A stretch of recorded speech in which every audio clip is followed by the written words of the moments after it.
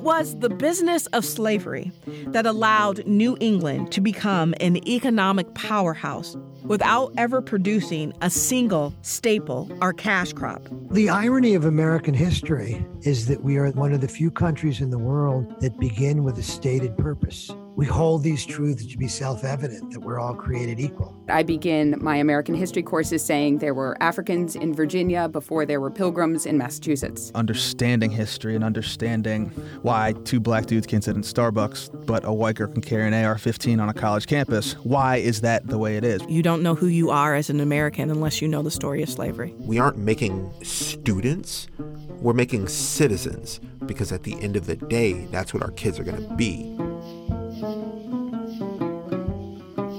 To fully understand the historic times that we are living in, it is important to comprehend the central role of slavery in our nation's past.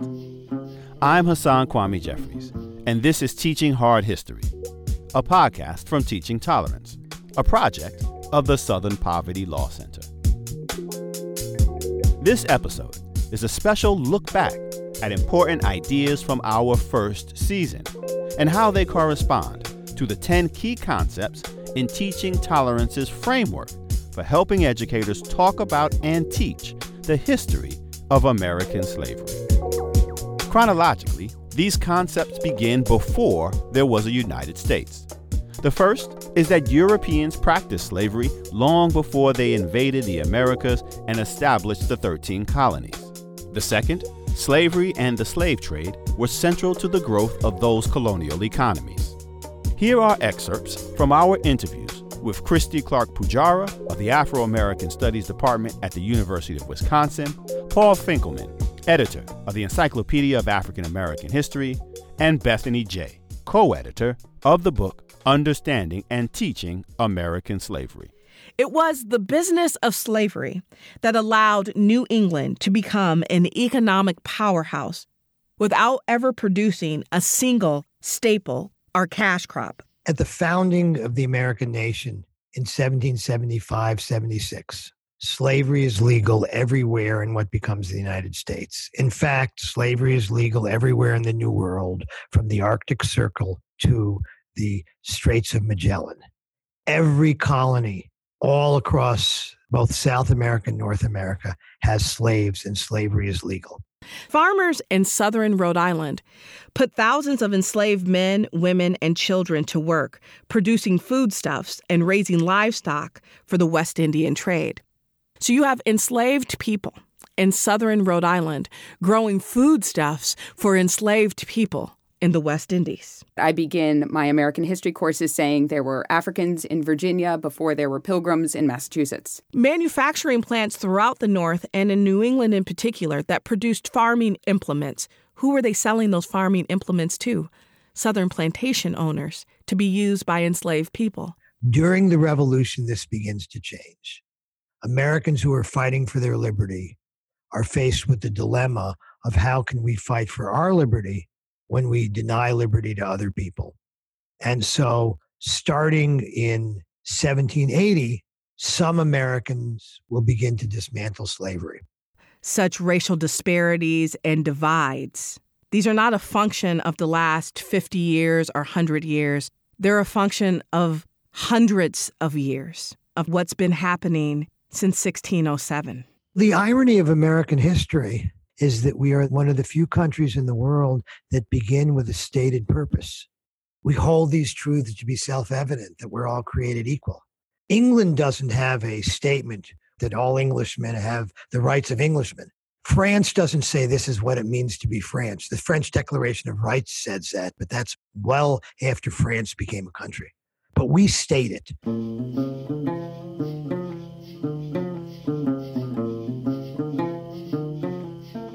The third key concept in the framework for teaching hard history is that the founding documents of our nation protected slavery.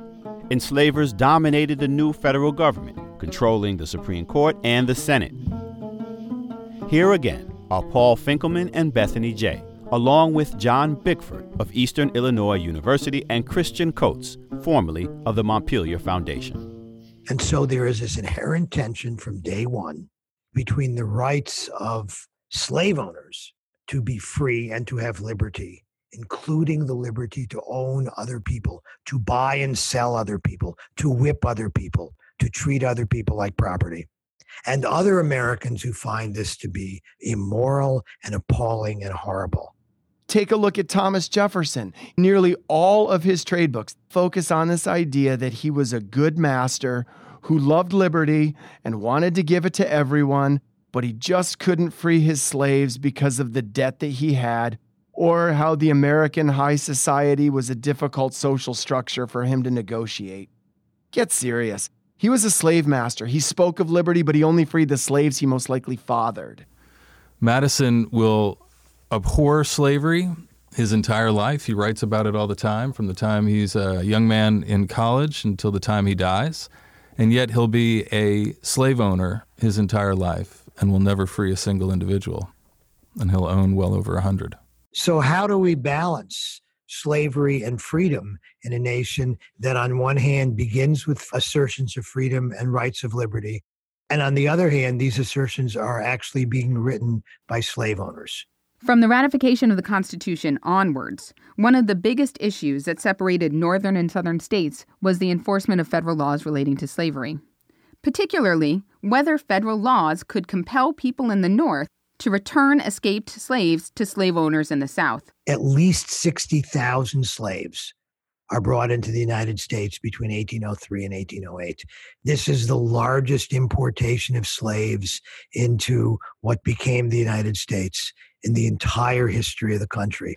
The Fugitive Slave Clause was written into the Constitution. It's in Article 4, Section 2, and it guaranteed that slaves who fled to free states would still have to be returned to slavery if Southern slave owners claimed them. If a slave runs away from Virginia to Pennsylvania, he cannot become free under Pennsylvania law. If a slave runs from Kentucky into Ohio, she does not become free under Ohio law. Anthony Burns had been a slave in Virginia, and he escaped to Boston. When the former slaveholder learned where Burns was, he traveled to Boston to reclaim what he saw as his property, namely Anthony Burns. In May of 1854, Burns was eventually arrested. Boston abolitionists mobilized in response to Burns's arrest. Federal authorities declared him to be a fugitive slave, and they sent soldiers to come and collect Burns from Boston and bring him back to slavery in Virginia.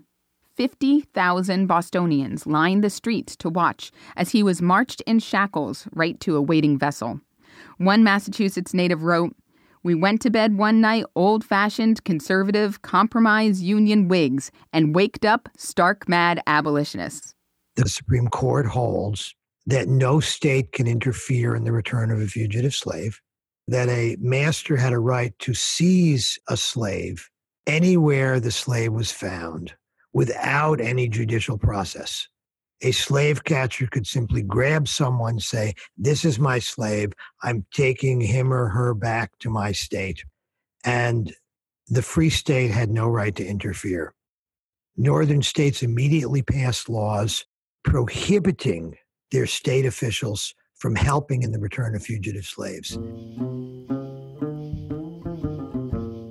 Slavery was an economic institution designed to generate profits for enslavers.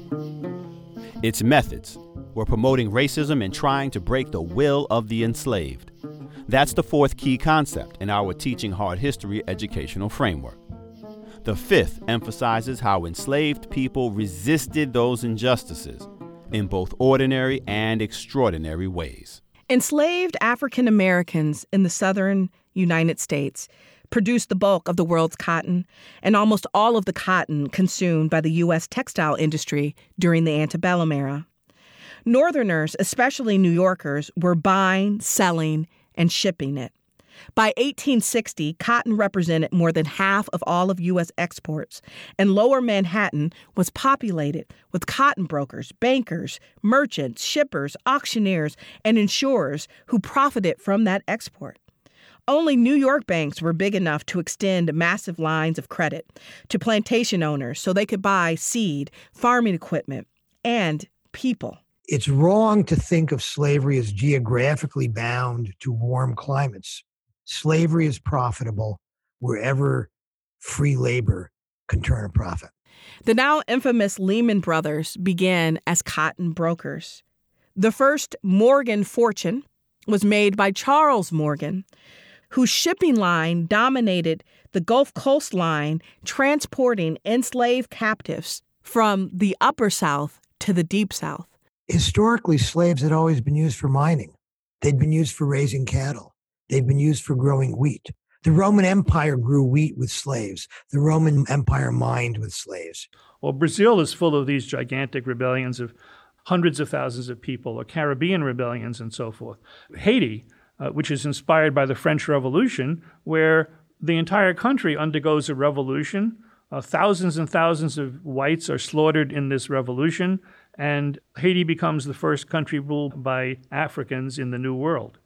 In the United States had a much larger white population than many of these other areas, and it was hard to have a rebellion in an area where there were so many whites who could organize and repress the rebellion right away. So to take one example, one of the most famous slave rebellions is the Nat Turner Rebellion in Virginia in 1831, and that involves maybe 60 rebels who kill 55 white people. And when is the militia called out? When is the army called out? After Nat Turner's rebellion, the U.S. Navy hunts for slaves who had been part of Nat Turner's rebellion. So Thomas Gray met Nat Turner in his jail cell and basically interviewed him. This is called the Confessions of Nat Turner. Listen to what he says here. As I was praying one day at my plow, the Spirit spoke to me. The Spirit spoke to me, saying, Seek ye the kingdom of heaven, and all things shall be added unto you. What do you mean by the Spirit? The Spirit that spoke to the prophets in former days. And I was greatly astonished, and for 2 years prayed continually whenever my duty would permit. And then, again, I had the same revelation, which fully confirmed me in the impression that I was ordained for some great purpose in the hands of the Almighty. There's another moment, too, in the Confessions, and Gray says, Do you not find yourself mistaken now? Was not Christ crucified? Was not Christ crucified? Was not Christ crucified? It just sends chills up and down your spine. Here's a guy who knows he's going to be killed, who's surrounded by his enemies, who has no chance of survival, and he has the tremendous confidence to speak back to Gray in that jail cell. And by signs in the heavens that it would make known to me when I should commence the great work, and until the first sign appeared, I should conceal it from the knowledge of men. And on the appearance of the sign, the eclipse of sun last February, I should arise and prepare myself and slay my enemies with their own weapons.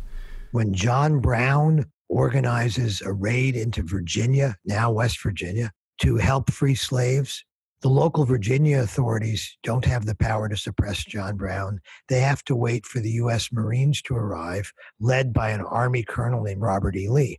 And so John Brown is suppressed by the U.S. Army.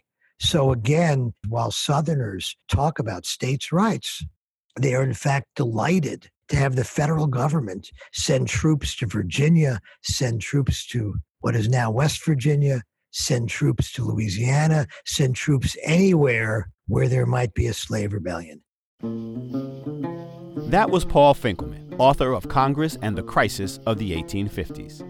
Before him, we heard Brock Peters reading from the Confessions of Nat Turner, along with Kenneth Greenberg, author of Nat Turner, A Slave Rebellion in History and Memory, and Christy Clark Pujara, who wrote Dark Work, The Business of Slavery in Rhode Island. This is Teaching Hard History, a podcast from Teaching Tolerance. We're on the web at tolerance.org. Our sixth key concept is conveying the wide variety of slavery experiences. Life for an enslaved person depended on when and where they lived, as well as the kind of work they were forced to do. John Bickford of Eastern Illinois University, Stephen Oliver of Salem State, and middle school teacher Tamara Spears let us know that the best way to discover the experiences of the enslaved is to use primary sources so we can hear from the enslaved themselves.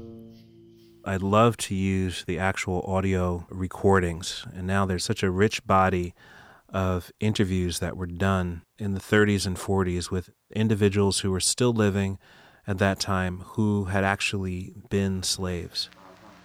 Can you remember slavery days very well? Of course, I remember all our white folks.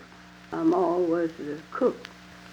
I remember when she used to plow oxen. I plowed oxen myself. Is that right? I can plow and lay off a corn row as good as any man. Is that right? Of course I can. Well, good Chop, to you. pick cotton. I used to pick my 500 pounds of cotton. Knock out 500 pounds? I 500 pounds of cotton, then walk across the field and hunt watermelon, plum grinders and stuff like that. Yeah. But now teachers can locate the original Library of Congress document or in the National Archives, and they can explore in more depth. Say a runaway advertisement. If it says, and I'm quoting here, ran away, a Negro girl called Mary, has a small scar over her eye, a good many teeth missing, the letter A is branded on her cheek. But I think that old woman, poor old woman, carried in the peach orchard and whipped her. And, just tied her hand this way, around the peach orchard tree and whipped her. And, well, she couldn't do nothing but just kick her feet, just kick her feet.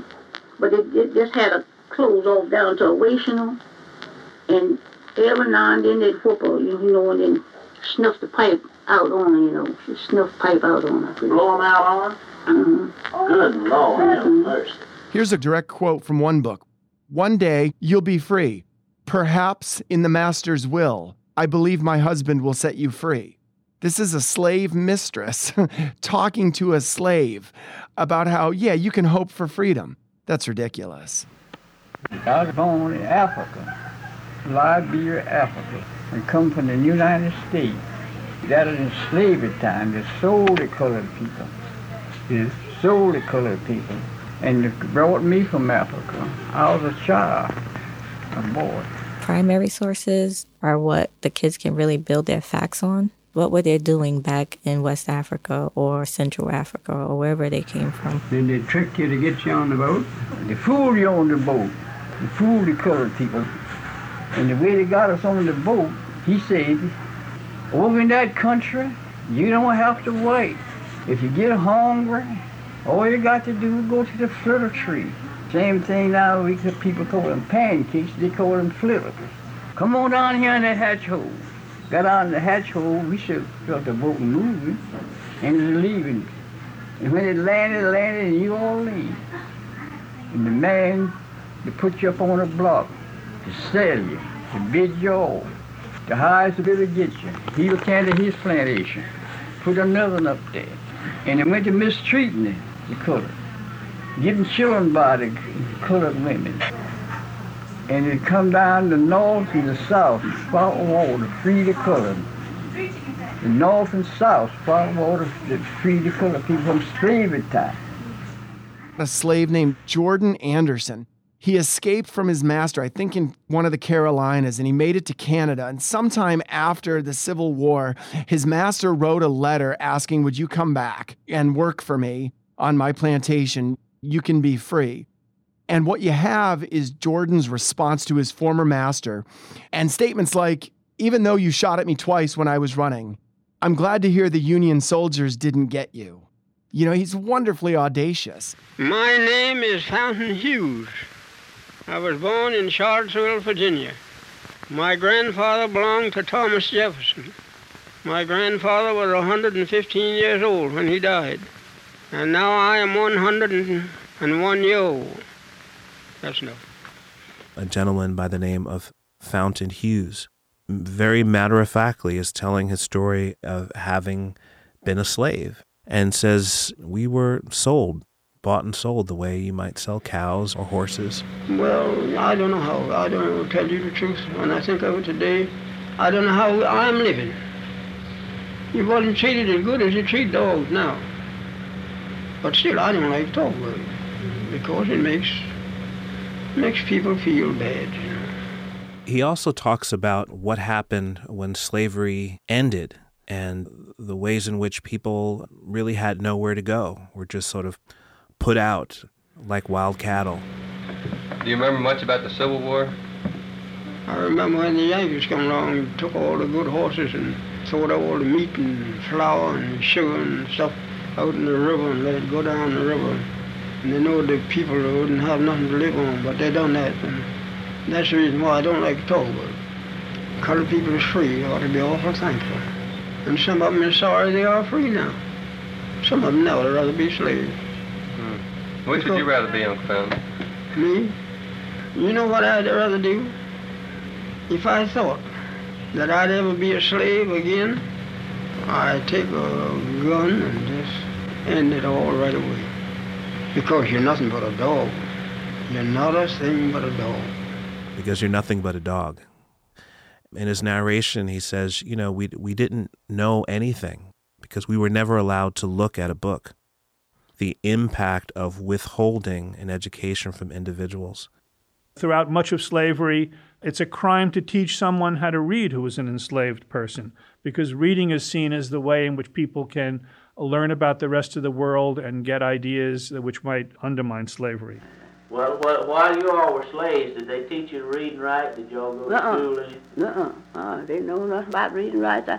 All that I know, they teach you to mind your master and your missus. They sure didn't teach you to reading and writing. No, they didn't. And I picked cotton, I remember. Yeah, I remember all about it in slavery time. Here's the lily of the valley. Here's the bright and morning star. When they put on Daniel in the lion den, Jesus lost the lion jaw. And I know he's You're listening to Wallace Quarterman, a formerly enslaved person, recorded in 1935 by noted cultural anthropologist Zora Neale Hurston for the Library of Congress.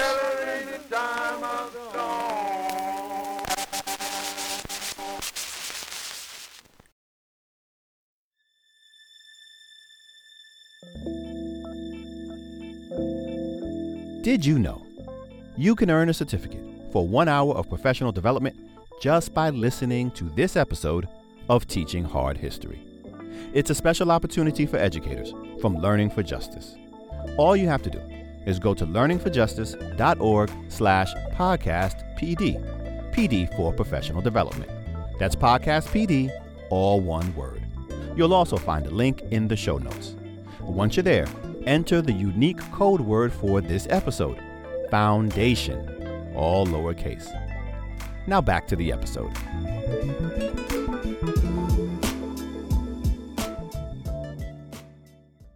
Ever since the Civil War, people have invented all manner of reasons for why the South seceded. But if you examine what the proponents of secession said and wrote at the time, the primary reason is abundantly clear. That's our seventh key concept. Slavery was the central cause of the Civil War. Here again are Bethany J. of Salem State University and Paul Finkelman, president of Gratz College. This was a slaveholding republic from the start. There's all sorts of protections for slavery and slaveholders in the Constitution. Our constitutional law is heavily tied to the needs of protecting and preserving slavery, and many of our important constitutional doctrines that we still live with today came out of slavery. So what changed? What changed from the Constitutional Convention in 1787 to 1860? Well, what changes is Lincoln's election. And Southerners feeling that the power of the slaveholders in the federal government is no longer going to be a sort of bulwark to protect slavery no matter what. And the final thing to understand about the Constitution is that secession in 1860-61 is about slavery. It is not about states' rights because, as we've seen, the Southerners hate states' rights because states' rights are what Northerners are using to fight slavery. In fact, in their secession documents, the Texas Secession Convention says that slavery will exist forever in the state of Texas. Mississippi says slavery is the most important institution in the world, and they're seceding to preserve slavery. First and foremost, students should recognize that Southern politicians were not always in favor of states' rights. In fact, for the majority of the 19th century, prior to the Civil War, they supported the use of federal authority over states' rights to protect slavery. The Vice President of the Confederacy, Alexander Stephens, gives a speech on the eve of the Civil War, And he says that in the North, people believe in racial equality. And then he says our government is founded upon exactly the opposite idea. Its foundations are laid. Its cornerstone rests upon the great truth that the Negro is not equal to the white man, that slavery subordination to the superior race is his natural and normal condition. And so the South becomes the first country in the history of the world to be created on the basis of racial inequality and racial subordination. From the onset of the war, free blacks in the North clamored for a chance to serve as soldiers in the Union Army. Frederick Douglass said, "Once let the black man get upon his person the brass letter U.S., let him get an eagle on his button and a musket on his shoulder and bullets in his pocket, and there is no power on earth which can deny that he has earned the right to citizenship in the United States." At the battles of Lexington and Concord, there were black soldiers fighting along white soldiers in the Massachusetts militias. And at the Battle of Bunker Hill, one of the heroes was a black soldier.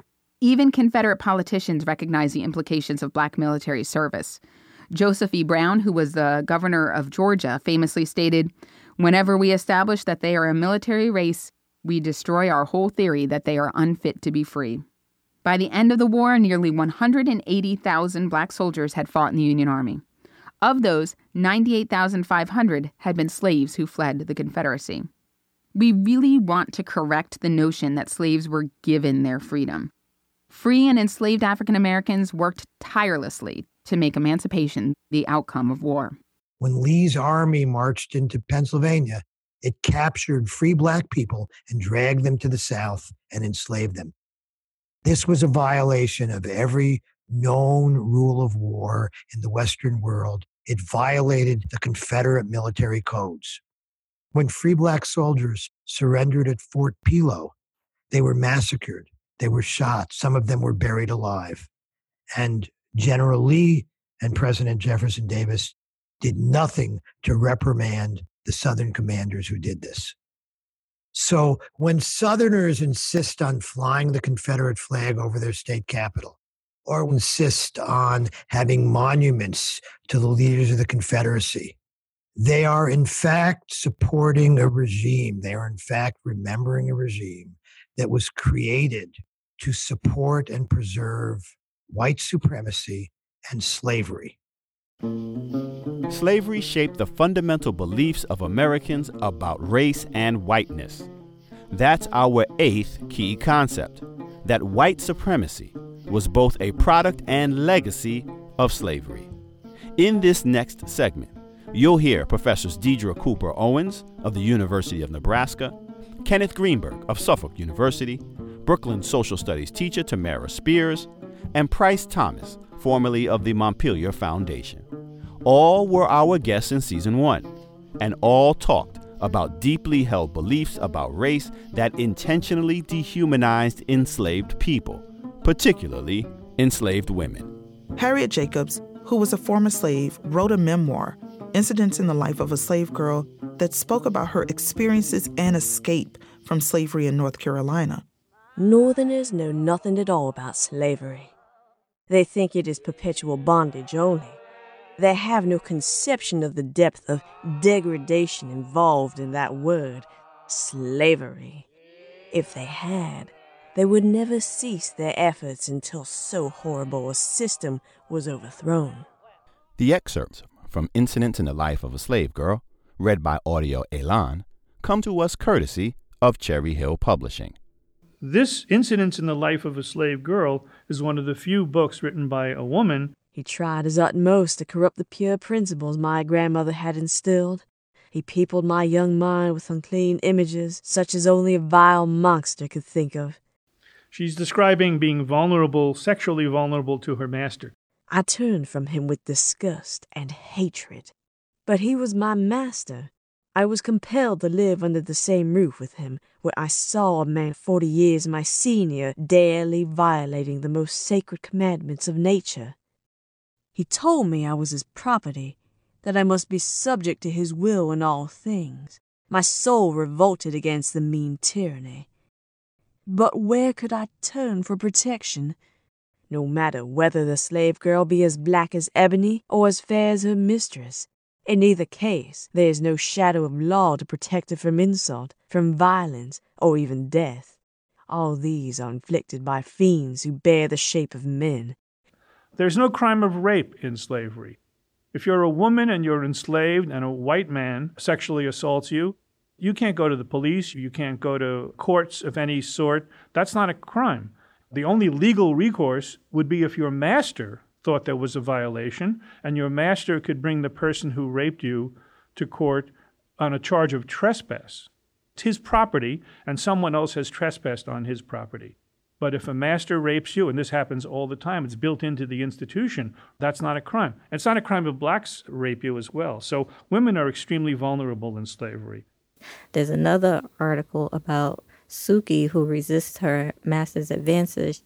She's making soap, and, he tries to come in and he pulls down her dress and gets her to the floor. It doesn't get much more graphic than that. But she punches him, throws him into the soap, and the kids are cheering while they're reading. How do we use history to have modern conversations? Do we understand how slavery and Reconstruction and Jim Crow influences, a lot of the issues we see today when we talk about the achievement gap or wage discrimination or mass incarceration? All these things matter, and all these things are connected. Then in 1954, in the famous Brown versus Board of Education case, the decision was made by the Supreme Court that if you separate the races, you can never give them an equal education, and therefore segregation was unconstitutional. That was just one of many, many decisions, but the great movement which extended into the 1960s and beyond, which attacked segregation, that changed the world. And I think that understanding history and understanding why two black dudes can sit in Starbucks but a white girl can carry an AR-15 on a college campus, why is that the way it is, right? Why do those things matter? What's the historical context for a lot of the modern issues that we're dealing with today that are popping up in the news? There's a saying, if only America loved black people as much as it loves black culture. Our ninth key concept explores how African American culture, going back to the days of slavery, has impacted the cultural traditions of America and the world. But it's also popular culture that often promoted the destructive myths and racial stereotypes that continue to plague our nation. Here's film historian Ron Briley. Popular culture has often presented Reconstruction as the tragic era in which the South was taken advantage of after the war by freed blacks, northern carpetbaggers, the freedmen, former slaves, and poor southern whites, as a travesty in which white Southerners were treated terribly until they rose up and redeemed the South and retook control. That is sort of the myth of Reconstruction, and it has certainly been perpetuated by Hollywood in films such as Birth of a Nation, made in 1915. Out in the countryside, freed blacks are taking over and attacking a cabin, and things look bad. Again, the emphasis here is that what the blacks want to do is break in, attack, and rape the white women. So who's going to ride to the rescue? In this film version, the Ku Klux Klan rides to the rescue and saves the day. The South and Southern virtue is symbolized by the women who are rescued from the clutches of the blacks, and the Klan is viewed as the hero. Incredibly racist material, because what actually happened in America in 1915 is Americans went to the theater. Many whites saw this. Racial violence in the country increased. Lynchings increased. And it's interesting that director D.W. Griffith didn't think the film was racist, even though he said that he did not want black men touching white women in the filming of Birth of a Nation.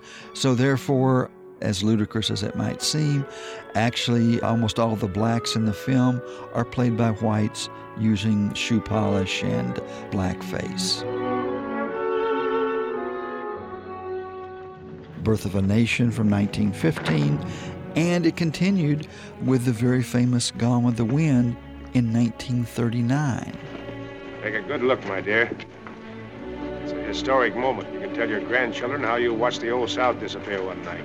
Scarlett O'Hara takes a shortcut through a shanty town.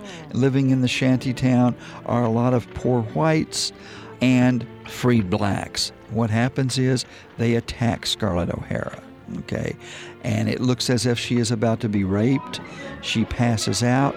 She is rescued, however, by Big Sam, a loyal former slave from her plantation, Tara.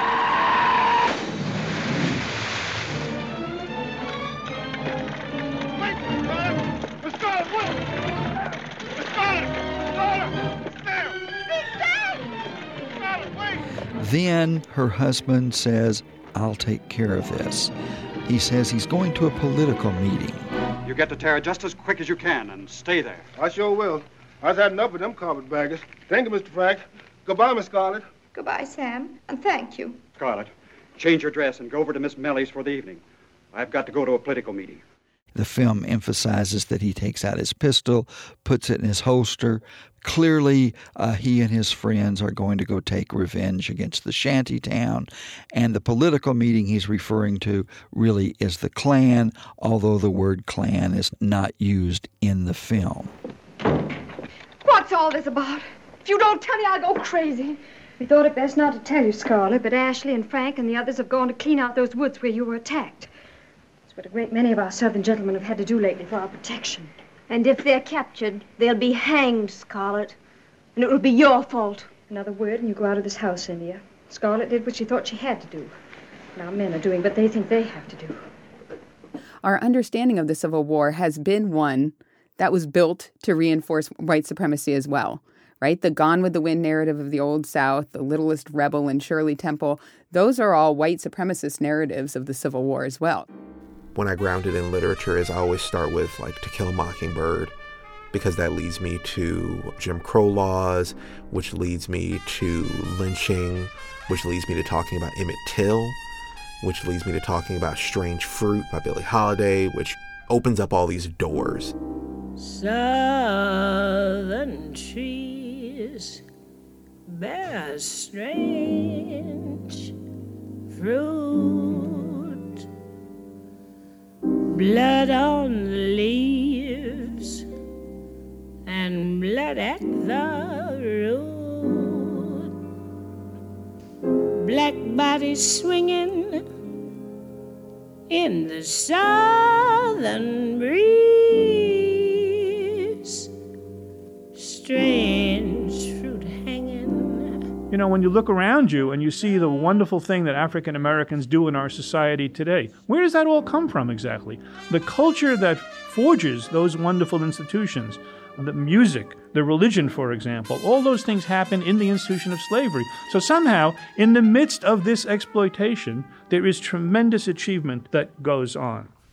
I play the first 5 or 6 minutes of the Blackish episode based around Columbus Day because they have a skit about what Columbus did on the island of Hispaniola, which was begin genocide. Everything you know about Columbus is a joke. He didn't discover America. Prepare to get woke. I'm Christopher Columbus, and I'm pretty much evil. On Hispaniola, my men killed the indigenous people. Die, Indians! But this isn't India. Speak English!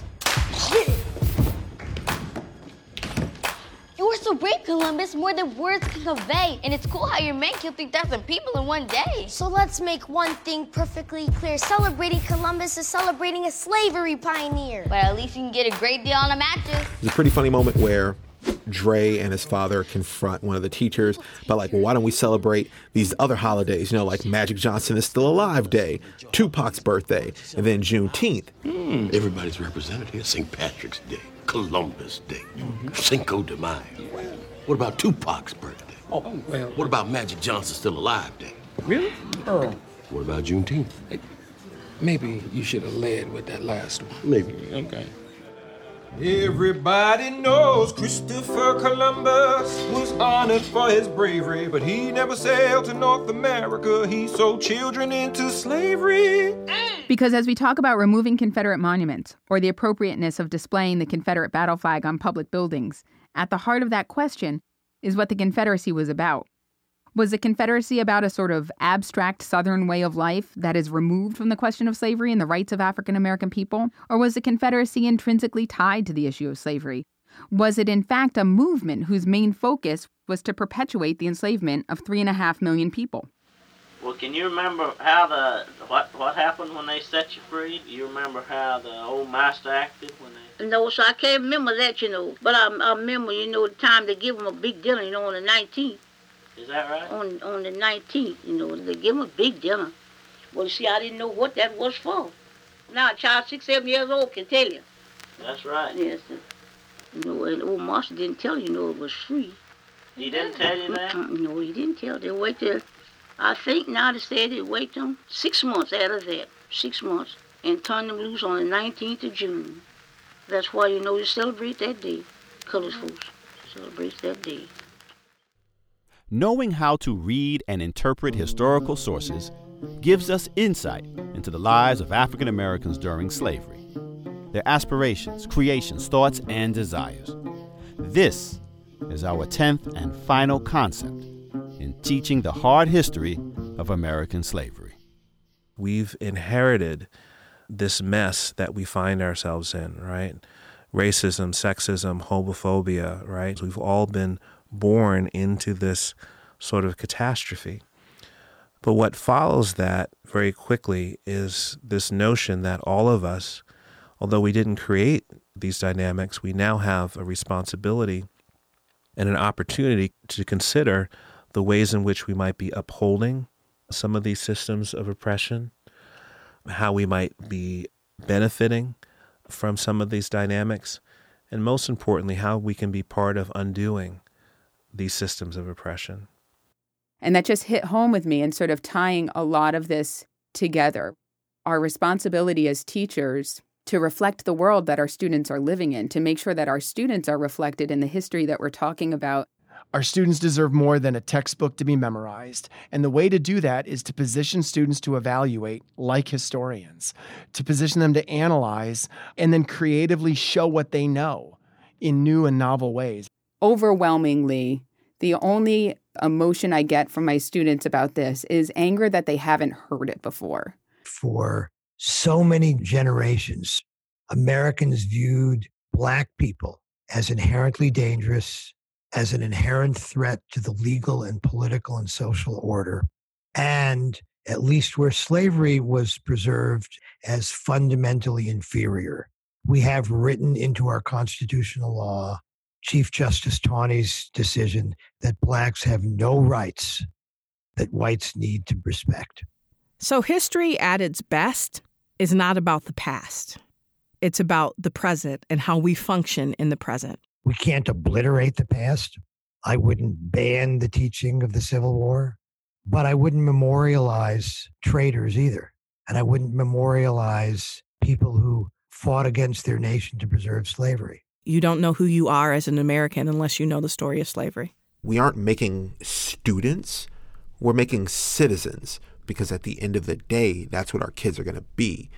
And so you have to go into these lessons, you have to go into this preparation, this learning that you're talking about, this capacity building, understanding that your curriculum better make better citizens and better people through having them check their privilege, through having them look at their history, through having them engage with primary and secondary sources. Because if our only goal is to have some great activities, we're not doing our ancestors any bit of good. We're not doing our country any bit of good. Sorry, that was my soapbox. I sit down on it now, but that's kind of why we need to do what we do. Jordan Lanphier teaches 7th and 8th grade in Chicago, Illinois.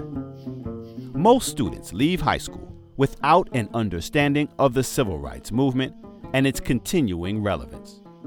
This podcast is part of an effort to change that. We began by talking about slavery for 2 seasons, and now we're tracing that legacy of oppression and resistance into the present day. Thanks to all of the educators and experts we heard from in this episode. Our theme song for Season 1 is Kerr's Negro Jig by the Carolina Chocolate Drops, who graciously let us use it in this series. Additional music is from Wendell Patrick's album, JDWP Tribute. Teaching Hard History is a podcast from Teaching Tolerance, a project of the Southern Poverty Law Center, helping teachers and schools prepare students to be active participants in a diverse democracy. Teaching Tolerance provides free teaching materials about slavery and the civil rights movement that include award-winning films and classroom-ready texts on our website. You can find these, along with the framework for teaching American slavery, at tolerance.org/hardhistory, all one word. And we hope you will go back and listen to even more amazing content from Season 1. This podcast was produced by Barrett Golding. Kate Schuster is our executive producer. Our senior producer is Shay Shackelford. Russell Gregg is our associate producer, and our technical producer is Mary Quintus. Gabriel Smith provides content guidance, and our interns are Miranda LaFond and Amelia Gregg. I'm Dr. Hassan Kwame Jeffries, associate professor of history at The Ohio State University, and your host for Teaching Hard History.